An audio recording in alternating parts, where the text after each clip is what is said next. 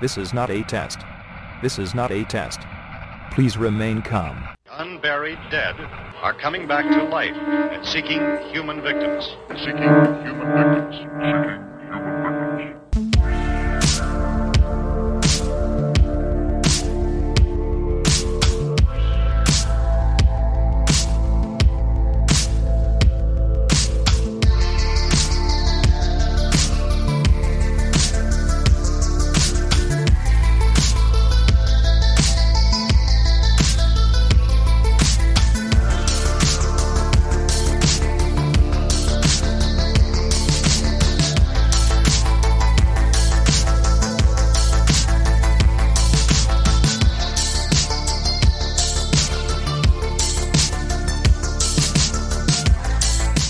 Our Kill Billy journey has been a wild and woolly one that has taken us all over these United States and even up to Canada. And now we're getting on the back half of this season. I will say those of you who are expecting a 10-episode season will be in for a surprise, because thanks to our great patron, Casey Oliver, he has extended this season by 2 additional episodes. It'll be 12 episodes in total. So we're not quite rounding the corner to the end, but we are now on the back half. And this week we are traveling back down south to the traditional Southern Kill Billy, and we're even going to mix in a little inbreeding and little deformities here. We're going to West Virginia for Wrong Turn from 2003. So the last movie we covered was Just Before Dawn from 1981. So we have over a 20-year gap before we have more Kill Billy movies. I'm sure there was one that popped up in there somewhere, but, you know, for the record, at least of note, there's a giant gap between the last thing we're covering and this movie. But the song remains the same in many ways. We have a group of young people, in this case, all young, very beautiful people, who get lost in the woods in West Virginia and run afoul of some deformed Killbillies. You know, a lot of implications of inbreeding and other things. It's kind of a cross between Deliverance and The Hills Have Eyes. And I am your host, the maniacal minister of the occult, the devil you know, the original motherfucker, the Rev Dan Wilson.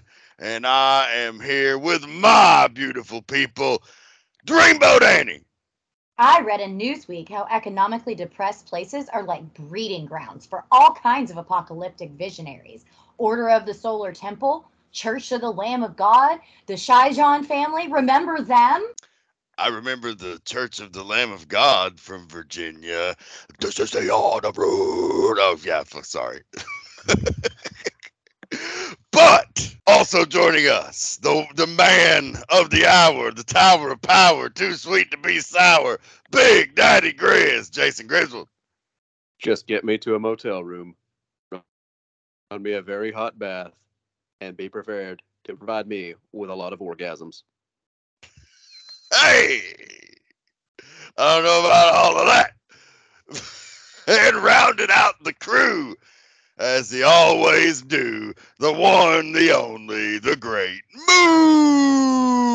Muji. You cutting wise on me, son? I'll cut wise on your ass all day. So, prior familiarity on this one, of course, I'd seen this one a few times. This is, it was a staple of the early 2000s when it came out. Don't think I saw it in the theater. I do believe this was a DVD viewing, but definitely viewed it many times. Same on the DVD viewings, although I didn't see this in the theater. I do remember going to see it. I was a big fan of Elijah Dushku back in the day, as a young man would be. But yeah, this was one of those that kind of came out in the height of like DVDs, when, you know, you get like a shit ton of extras and everything on every single one of them. and I owned as many as I could buy. So yeah, I've seen this movie probably like a dozen times. This was only my second viewing. If I'm remembering correctly, I got this when it came out when I worked at a movie gallery, so I got it a day earlier than everyone else who wanted to get it on DVD. But I believe that's the only previous time I'd seen it up to now. This is the first time I'm seeing it, but I do remember this movie coming out because much like Muji and Dan, I was also and still am a huge fan of Eliza Dushku, but still had not seen this movie. That was not my jam when it came out. I was over watching Bring It On repeat at this point. So. All right. Well, before we dig on into how we got another Kill Billy movie 20 years after the trend came and went, and we go very deep into the slasher version of that in this one, let's talk about our musical guests from our wonderful sponsors over at Horror, Pain, Gore, Death Productions. This week they are bringing us a band called VHS with their new album, Deep Gashes and Long Lashes. Canadian death metal horror fiends VHS trade in their machetes for black hats and trench coats with a more synth-driven approach, throbbing groove, and ominous melodies, setting the perfect backdrop for a blood-soaked murder scene. Deep Gashes and Long Lashes is a tribute to the bizarrely beautiful giallo films from the 60s, 70s, and 80s. VHS present an audible homage to the thrilling and bombastic music that accompanies the on-screen violence and beautiful set pieces, as well as a salute to the gorgeous women that met a grisly end. Call it Giallo Death. Deep Gashes and Long Lashes feature guest vocals by Fiore of Fulci, Ricky of Golem of Gore, Alessio from Guinea Pig, and Il Bacchino of Tenebro. For fans of Acid Witch, and goddammit, am I a fan of Acid Witch. That's a band I just recently discovered. Check them the fuck out. Claudio Simonetti, Dario Argento, Ennio Morricone, Exhumed, Fabio Frizzi, Goblin, Lucio Ercoli, Lucio Fulci, Mario Bava, Massimo Dallamano, and Sergio Martino. Here is VHS with the kicking off track from this album. It's called I Want Your Eyeball, off of Deep Gashes and Long Lashes, starting off this week's episode of Seeking Human Victims.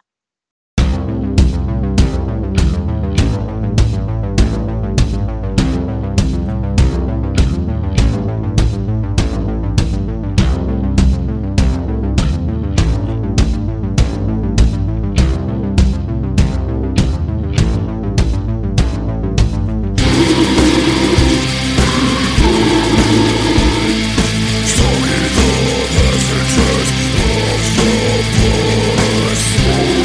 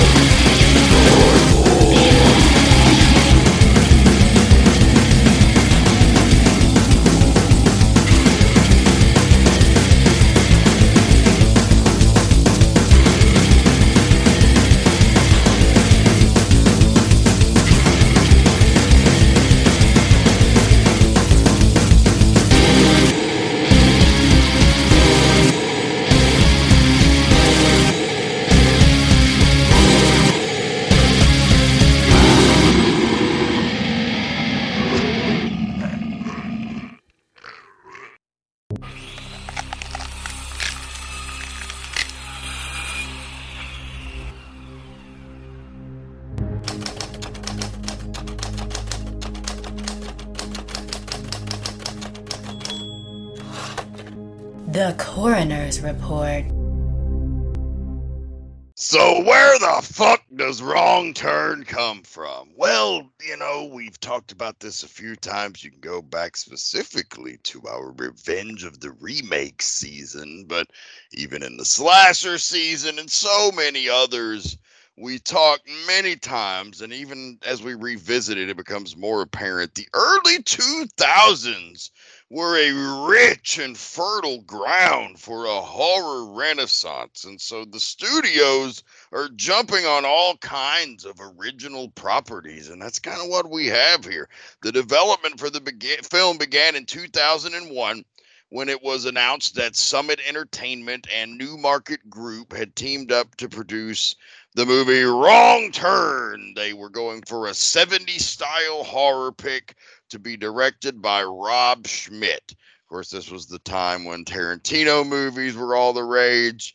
Grindhouse and the Robert Rodriguez stuff had come out as well. So, the whole 70s style horror film was a buzzword as fuck in the early 2000s. And we're going to look at a couple of those here in this season even. But let's talk about Rob Schmidt, the director. He was most known for this film, but he also directed Crime and Punishment in Suburbia, and he also created a pilot called American Town for 20th Century Fox. He directed an episode of Masters of Horror on Showtime called Right to Die, which was a great fucking episode. His thriller, The Alphabet Killer, which reunited him with Eliza Dushku in this movie, and Martin Donovan from the Masters of Horror episode, and Michael Ironside from Crime and Punishment in Suburbia, was picked up for international distribution by New Films International. And so those are the main things he's done, but a little bit more as well. And then it was written by a dude named Alan McElroy, who wrote Spawn as well as Halloween 4. And the movie was a co-production of Summit Entertainment and Constantine Films, and they brought in Stan Winston to do the creature effects, and he also served as a producer. They inked a deal with the Fox-based Regency Enterprises, and they were the co-financiers of the film. They also secured domestic distribution through Fox. Now, Fox reportedly had trouble securing an R rating due to the film's intense violence. Many of the TV spots for the film were refused approval. This is possibly one of the reasons why subsequent Wrong Turn movies went straight to video, but this one was released in the theaters. We'll talk more about that later on Numbers of the Beast. Let's talk about the music. The music, there were 2 soundtracks actually released to this. This was in the heyday where you got a metal soundtrack to the movie as well as a score.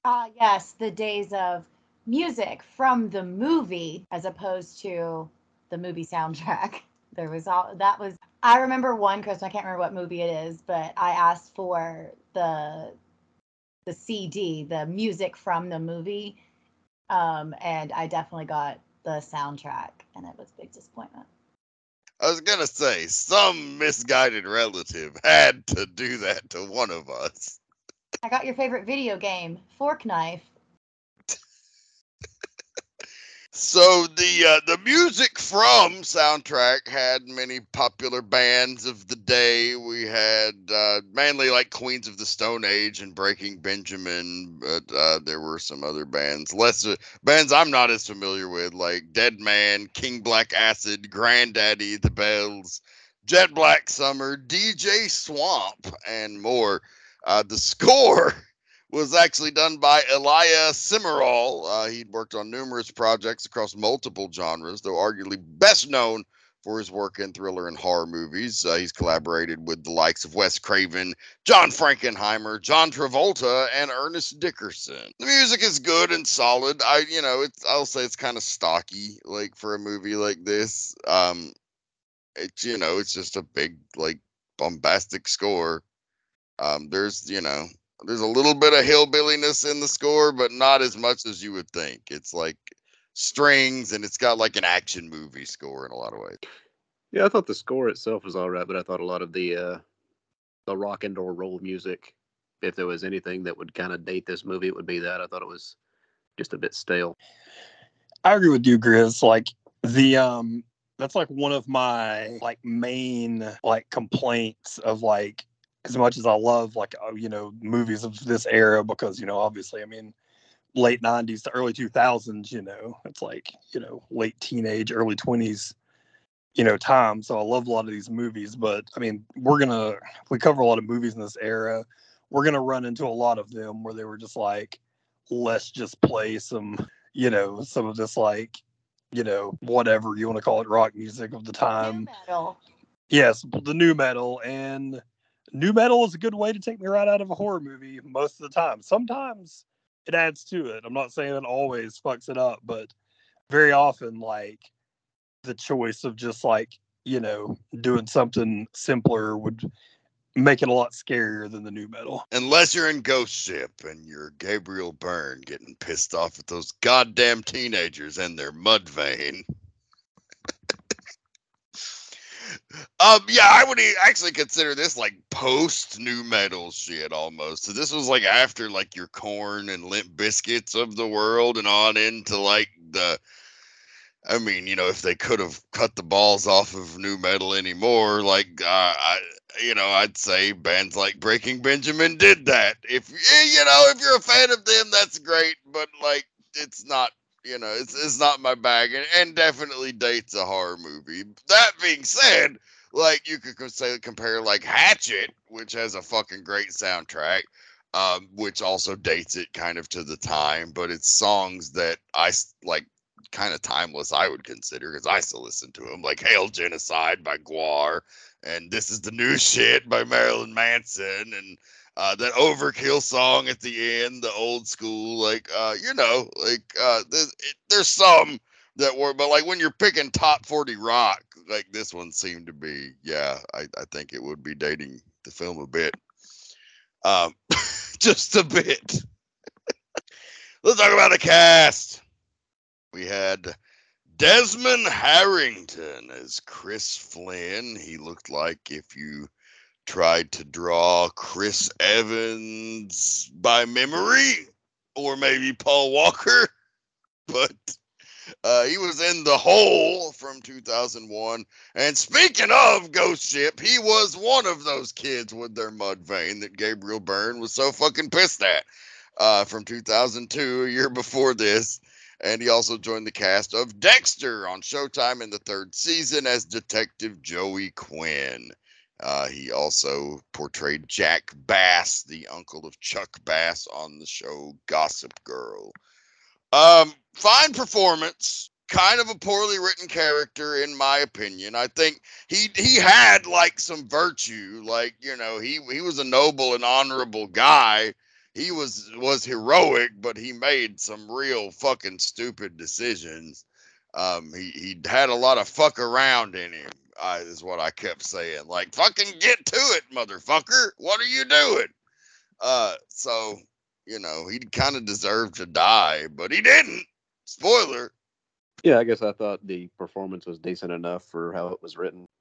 I guess a lot of that will be shared in final thoughts, but I don't know that this is really the kind of movie with the length of time they're given that they're going to flesh out a lot of backstory, a la Deliverance or Rituals or anything like that. Yeah, I mean, the character itself, I agree, like, it has something in common with, like, almost all the characters in this movie is that they're not so much characters. It's just kind of like people walking around in a movie. Like, there is, like, hardly, like, barely any backstory for anybody. But, like, he was fine. I don't know. It's kind of weird. It seems like one of those like weird, early 90s or that era decisions of like, why don't we have one of the people like just in dress clothes? Yeah, let's do it. Let's have one of the people in dress clothes. Let's do it. Bougie, you're forgetting that. And a really classic car too. But like during this time period from like the mid-aughts to the early 2010s, that was like part of fashion, was like this weird like business looking like you have like a meeting at 4 but meeting the boys for drinks at 6:30, like with it was like inexplicable. Oh, it was explicable by Maxim magazine. Told people to dress. That's yeah. They're like, look, wear business clothes all the time to look sharp, and everyone's like, all right. But yeah, Dress professionally. so then they'll think you have money, like you have a real job or something. Yeah. Maxim caused me to spend way too much money on a watch, but that's another story. The chokehold Maxim had on young men in the early 2000s. But yeah, old Chrissy boy he wasn't the stupidest of the group. But yeah, I mean, there's not much else to say about him. Like you guys said, there's not a lot of depth to anybody here, so they're doing what they can with what they've got. That they are. And speaking of the only character that was not a complete fucking idiot, was actually kind of a badass. That was Eliza Dushku as Jesse Burlingame. Of course, the star of this vehicle and the face they put on all the posters and the DVD cover, etc. Of course, best known for starring as Faith in Buffy the Vampire Slayer and Angel. She also was in the Fox supernatural drama True Calling, as well as the sci-fi series Dollhouse, which she was also a producer. She has been in various films, including True Lies, Bye Bye Love, Bring It On, Jay and Silent Bob Strike Back, The New Guy, On Broadway, Scribbler, Jane Wants a Boyfriend, Eloise, and more. She has also done voice work for numerous video games and animated films. It is almost as if this film was just a vehicle for Eliza Dushku. She is definitely like the centerpiece of the film. She is the only one that has any smarts in the group. She's the only one that's like, all right, let's fucking go, and they're like, why do we, she's like, come the fuck on. But a badass in this movie, and like by far the strongest performance and everything else. But like I said, I almost think it was set up that way.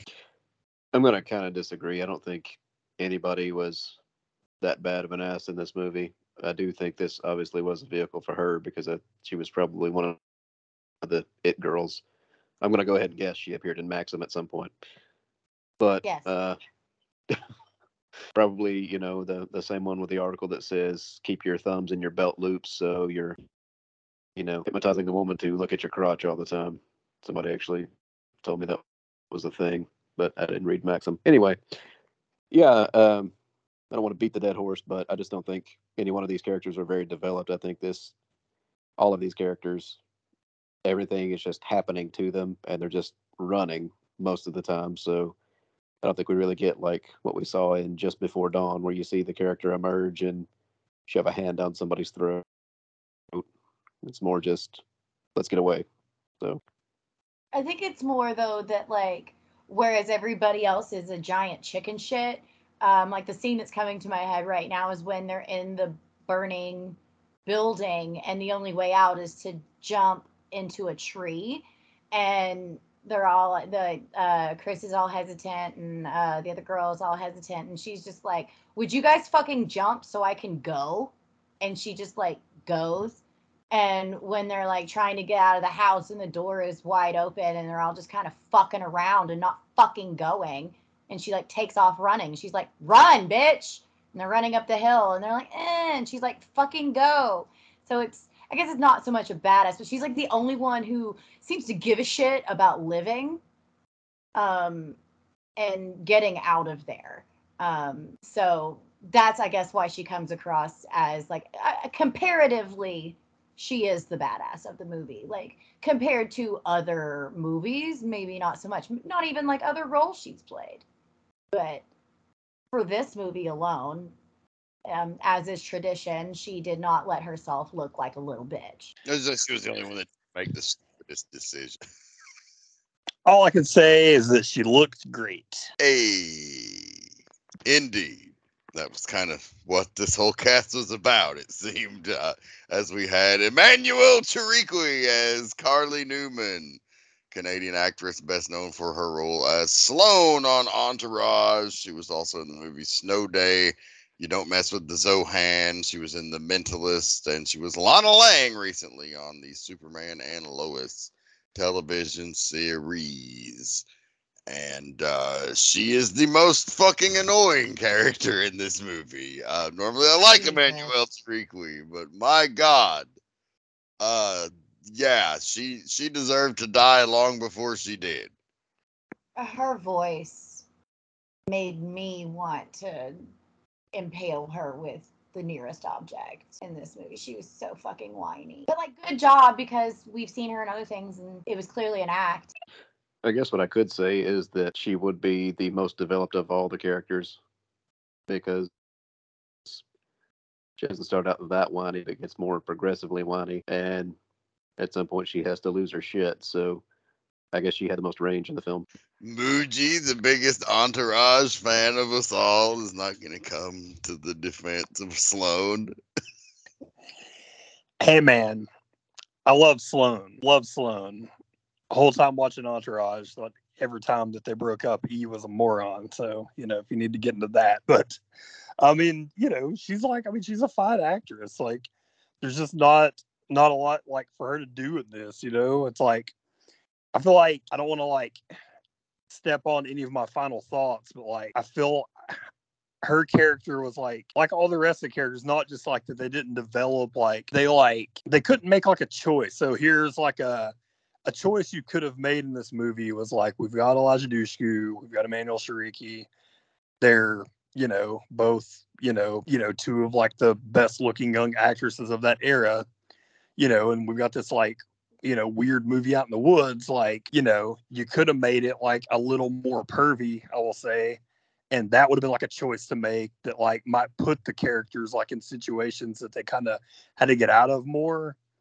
That would have, like given them something like more to do, like made, it's like the whole movie is just like, it's like they didn't want to make it like too kind of like dangerous or dirty.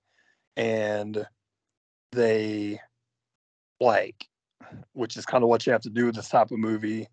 And like her character was just the perfect thing of that. Like her, like she kind of like was sad, but didn't like fully break down. And then, like her death was not like super harrowing or anything like that. She just kind of got, decent special effects. So like, it's weird, like despite being chased through the fucking woods by, like crazy rednecks, like they didn't really go through that much shit. So, like, I mean, that's why I think, like, I just don't have really strong opinions about a lot of, like, the performances because they just didn't have anything to do. Like, their characters. There, you were just surprisingly quiet for someone I've heard you say lots of words about in the past. I know. I love her. What are you talking about? There was nobody higher on, like, 25-year-old Muji's, like, list. That's what I'm saying. She's an all-timer. She just don't have much to do in this movie. All right.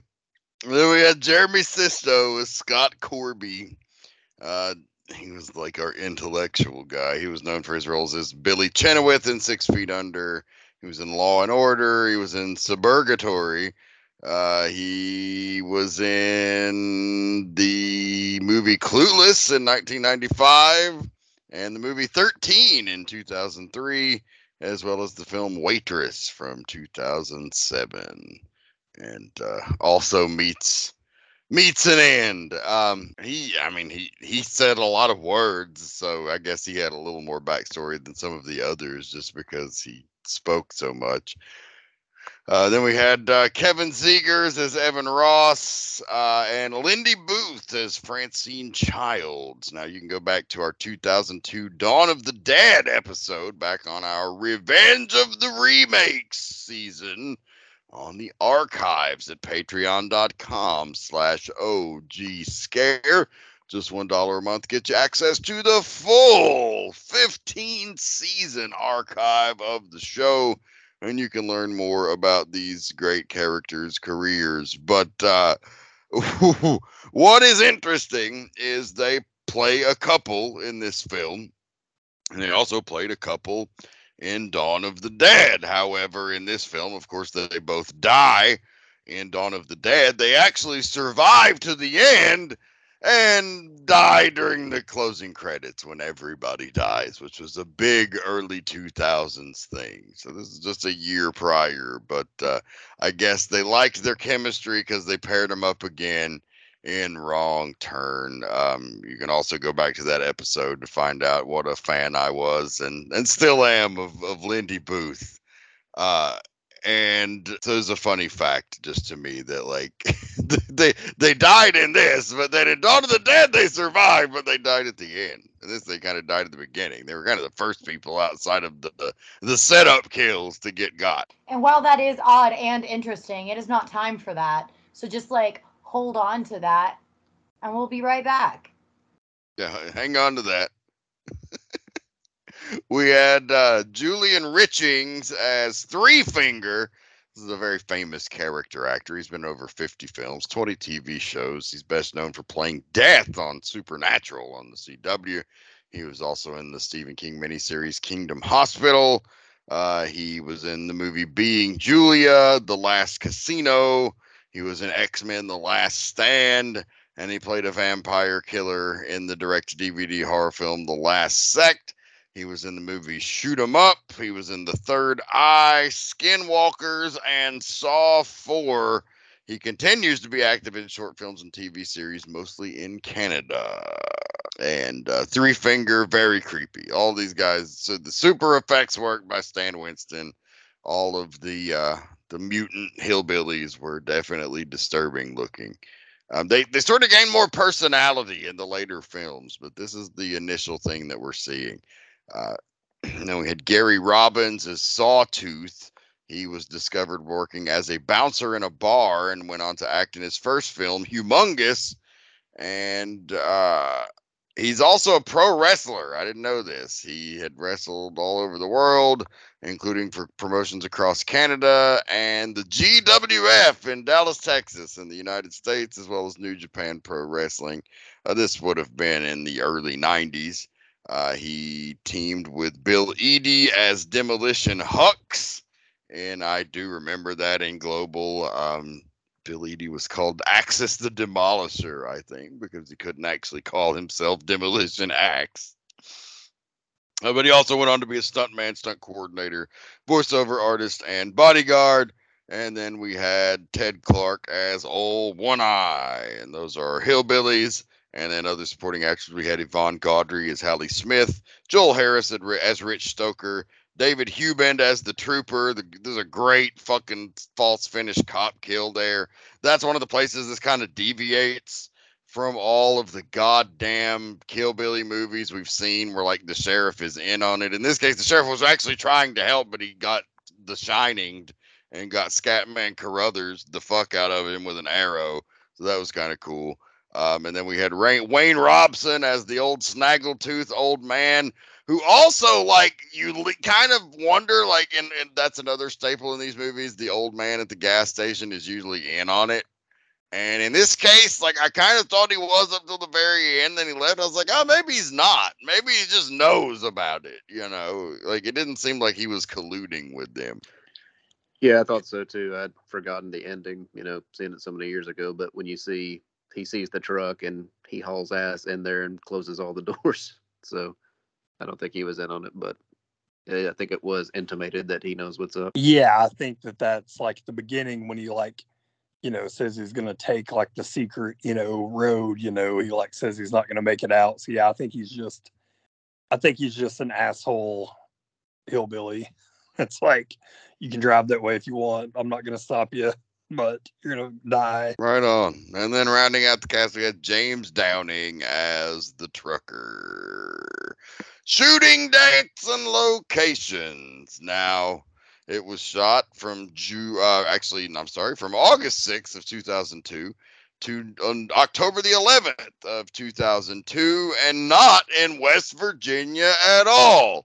It was shot in Hamilton, Ontario, Canada, of all places. Well, that's odd. And with that odd and interesting fact, let's open the door to the auditorium. strange truths and morbid curiosities will be revealed inside the auditorium.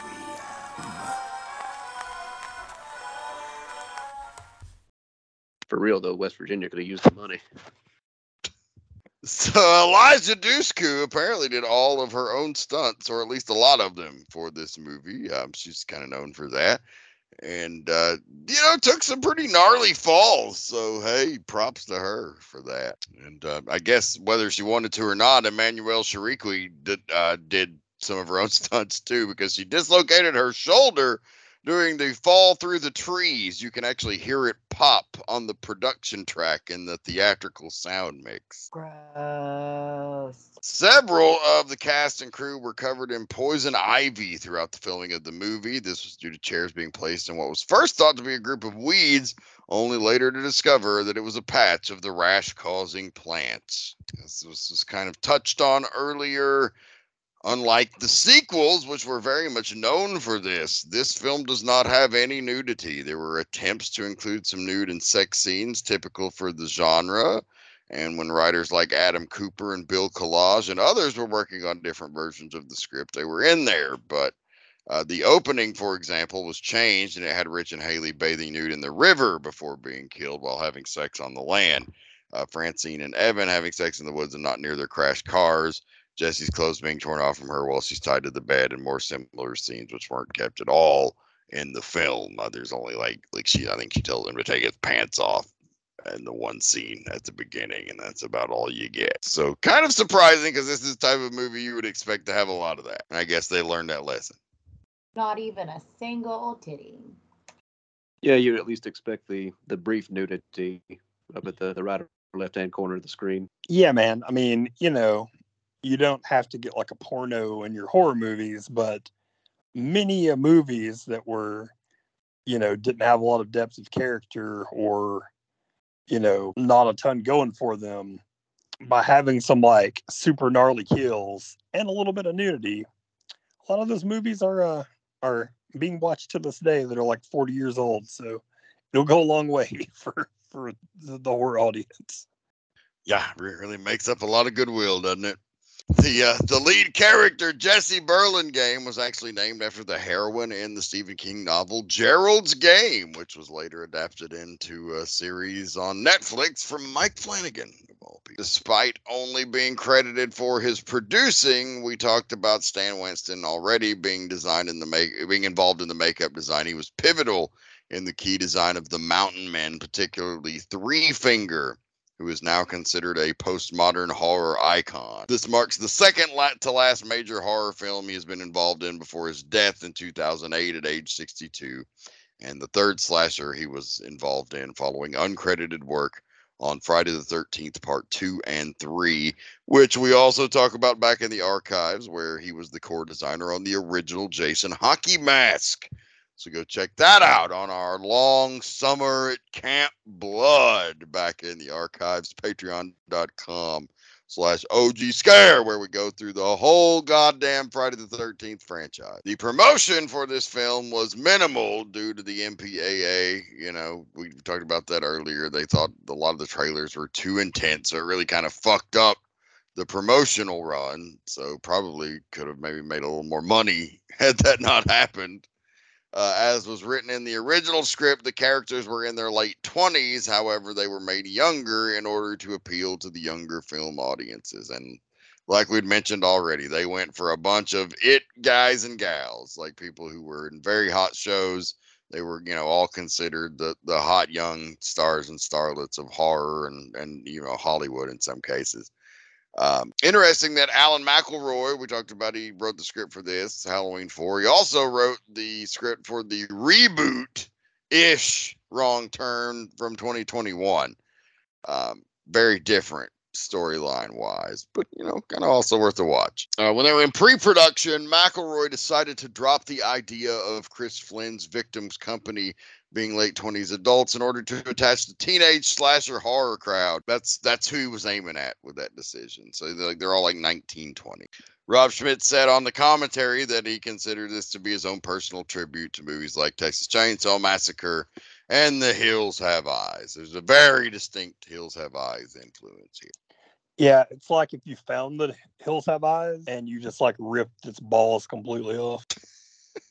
Tell us how you really feel, Muji. So the hillbillies, one eye, saw two and three fingers. What a bunch of rascals. 1, 2, 3. I mean, yes, it's tooth, but one eye, saw, tooth, 3 fingers. Yeah, they thought long and hard about that. Apparently, during one of the last scenes in the movie, Eliza Dushku actually sets actor Julian Richings on fire. Whoops. When, not the only accident, when they were running from the cabin after awakening the mountain man, Desmond Harrington broke his fucking ankle after landing on a log. This made it difficult to shoot some of the scenes after his leg is shot, and he has to limp on his right leg. Whoops. Why didn't they just reshoot that and get him shot in his right leg? Yeah, I don't know. So years before Wrong Turn, John Carpenter and writer James Nichols wrote a screenplay. This might have been in the fucking 20 years in between Kill Billy movies. He wrote a screenplay called Prey, Prey, which had a plot that was very similar to this, as well as The Hills Have Eyes 2 remake. Carpenter described his Prey as a mix of Deliverance and the Texas Chainsaw Massacre. The main characters were 3 women who would go on a trip through the woods in order to get to some mountain, but then they're captured by an inbred family living in the woods, and the father of the family wants to use them as breeders. At one point in the story of the script, the last surviving woman escapes the inbred family, and just like in this movie, the family members start hunting after her through the woods, but end up being killed by her during the hunt, and father of the family gets captured and put in jail. What would have John Carpenter version of this movie like? Gotta wonder. And when I like it, it doesn't say when that was. So, you know, what would that have been in between? What kind of era of Carpenter would it have been? Fascinating. Would still kind of like to see that, as Carpenter has mentioned recently that he might come back to the director's chair. And finally, the body count. That number is 10. Rich Stoker, Hallie Smith, Evan, Francine, Scott, Carly, State Trooper, One Eye, Sawtooth, and Deputy. And with those numbers, let's look at some other numbers and see how much it made. It's the numbers!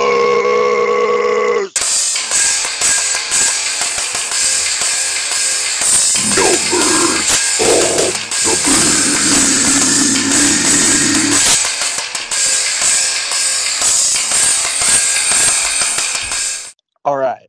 Wrong Turn was released on May the 30th of 2003.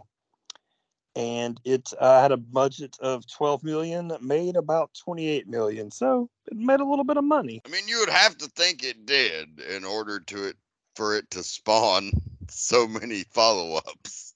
Yeah. And once again, this is like height of DVD mania. So like, I'm sure it made a shit ton of money on DVDs. Like, it's really like kind of staggering. You can Google and kind of see like how the top DVDs of the years, like, you know, starting in the late 90s through like the mid 2000s. And a lot of movies were like making like as much as they made in the theaters off of DVD sales. Like, it was crazy.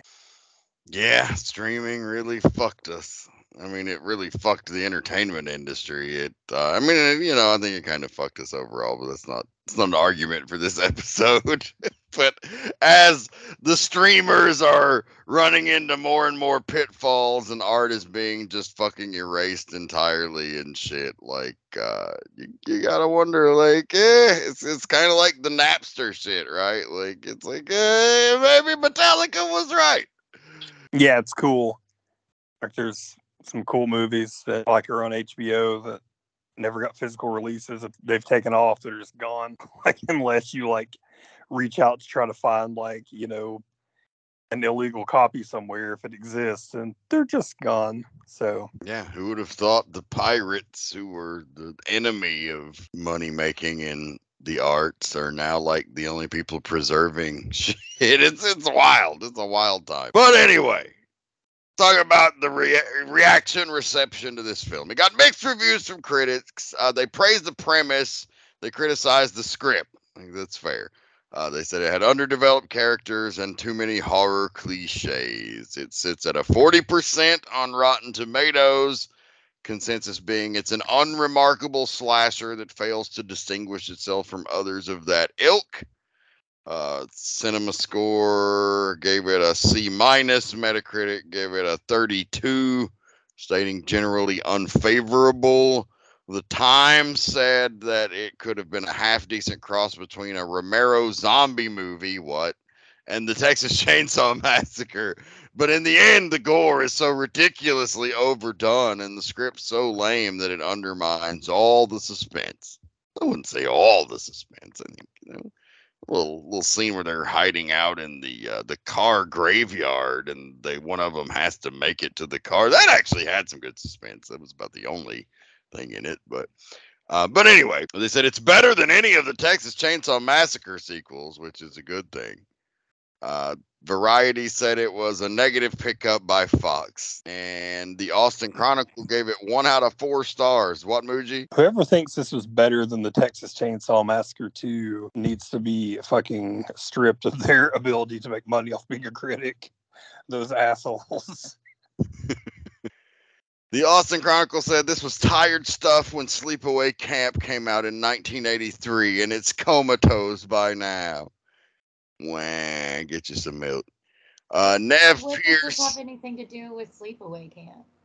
What a goddamn random comparison. Same thing with the zombie movies. Like, these Because they critics are. are totally plugged into to horror, man. Yeah, what fucking Romero movies are you watching? Yes, and they clearly had a lot of respect for the genre here.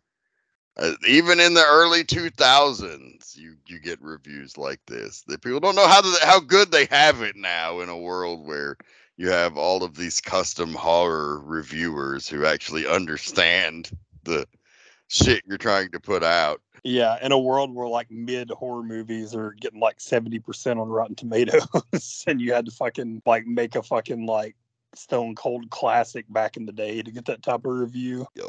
Well, as we said, it made money, so that in turn spawns a legacy, and it had several sequels. Wrong Turn 2, which we will be covering later in this season, as it was directed by a favorite of the show, and probably the only director of a movie we've covered that actually listened to the episode. So we had to cover this one as well. Talking about Joe Lynch and Wrong Turn 2, Dead End from 07. We'll be covering that later, and that'll actually be our season finale. But there was also Wrong Turn 3, Left for Dead. Then there were 2 prequels, Wrong Turn 4, Bloody Beginnings, and Wrong Turn 5, Bloodlines. And then the reboot, Wrong Turn 6, Last Resort, was its original title. But I think, oh no, that was actually that was a reboot of the story. Okay. Then another reboot in October of 2018 was simply called Wrong Turn, which was released in 2021 during the pandemic. And we mentioned Alan McElroy came back to write that. And that's out there for streaming as well. And this is a movie that, it would have came out straight on DVD. So there was no VHS in this era. VHS was already going by the wayside. So most of these new movies weren't getting VHS releases. And it's even hard to find on streaming. Like, you can rent it if you have Apple TV. So if you would like to own Wrong Turn on home video, you can do it. And Annie is going to tell you how. I am? Yeah, I'm working on adding this shit to the notes. Just give me a second. That should be in there. Yep, so as Muji mentioned multiple times, and so did Dan, DVD Mania. So it was immediately put on DVD and released October 14th of 2003. So just like 5 months. Not even 5 months later. And then it was released on Blu-ray in September of 2009. And as Dan mentioned, you got to pay to watch this movie. It really feels like one that should be on like Shudder or Tubi, or like it's from 2003. Why isn't it streaming anywhere? Well, we just kind of mentioned the pirates were keeping things alive. You might be able to go to YouTube and not have to pay to rent it. I'm just saying. You might. Wink, wink. All right, well, if you want to own it, go for it. It's all you. But now, for us, that means it's time for final motherfucking thoughts on Wrong Turn from 2003. I am a big fan of this franchise as a whole. I think this is actually kind of the weakest of the bunch, even though it was probably the most expensive by far. It's got a great cast. They're all very pretty. The fucking killers are menacing, but like the plot is paper thin, the character development is paper thin, and it's kind of boring. Like, other than when it kicks up, there's nothing that really makes you really want to care about anything that's going on here on a deep level. But it's not a bad movie. It's definitely one you can throw on for some atmosphere, but it's just kind of there in a lot of cases. And I think this franchise goes on to find its footing later with kind of the missing elements that are not here. But, it did make enough money to spawn more of these movies and kind of become synonymous with Killbilly horror. I think Wrong Turn was so popular at a time in these straight-to-video movies that if you mentioned, where in the 80s, if you got lost in the woods, people were making banjo noises talking about deliverance. But in the 2000s and in the last 10, 20 years, you get lost in the woods and people are making hillbilly noises and talking about Wrong Turn. So it had a cultural impact, definitely. And, like I said, I'm a big fan of a lot of the actresses in this movie in particular. But it's just kind of flat, just kind of very okay. A very okay movie. Very okay is a great way to put it. I found it very hard to give a shit about this movie. Everybody sucked. Like Chris made bad decisions and ended up wrecking his car because he's not a good driver. But he wrecked his car into some fucking idiots who left their car perpendicular to a road because they got a flat tire instead of limping over to the side. So really, it kind of it's a balance. Everybody fucking sucks here. Everybody sucks.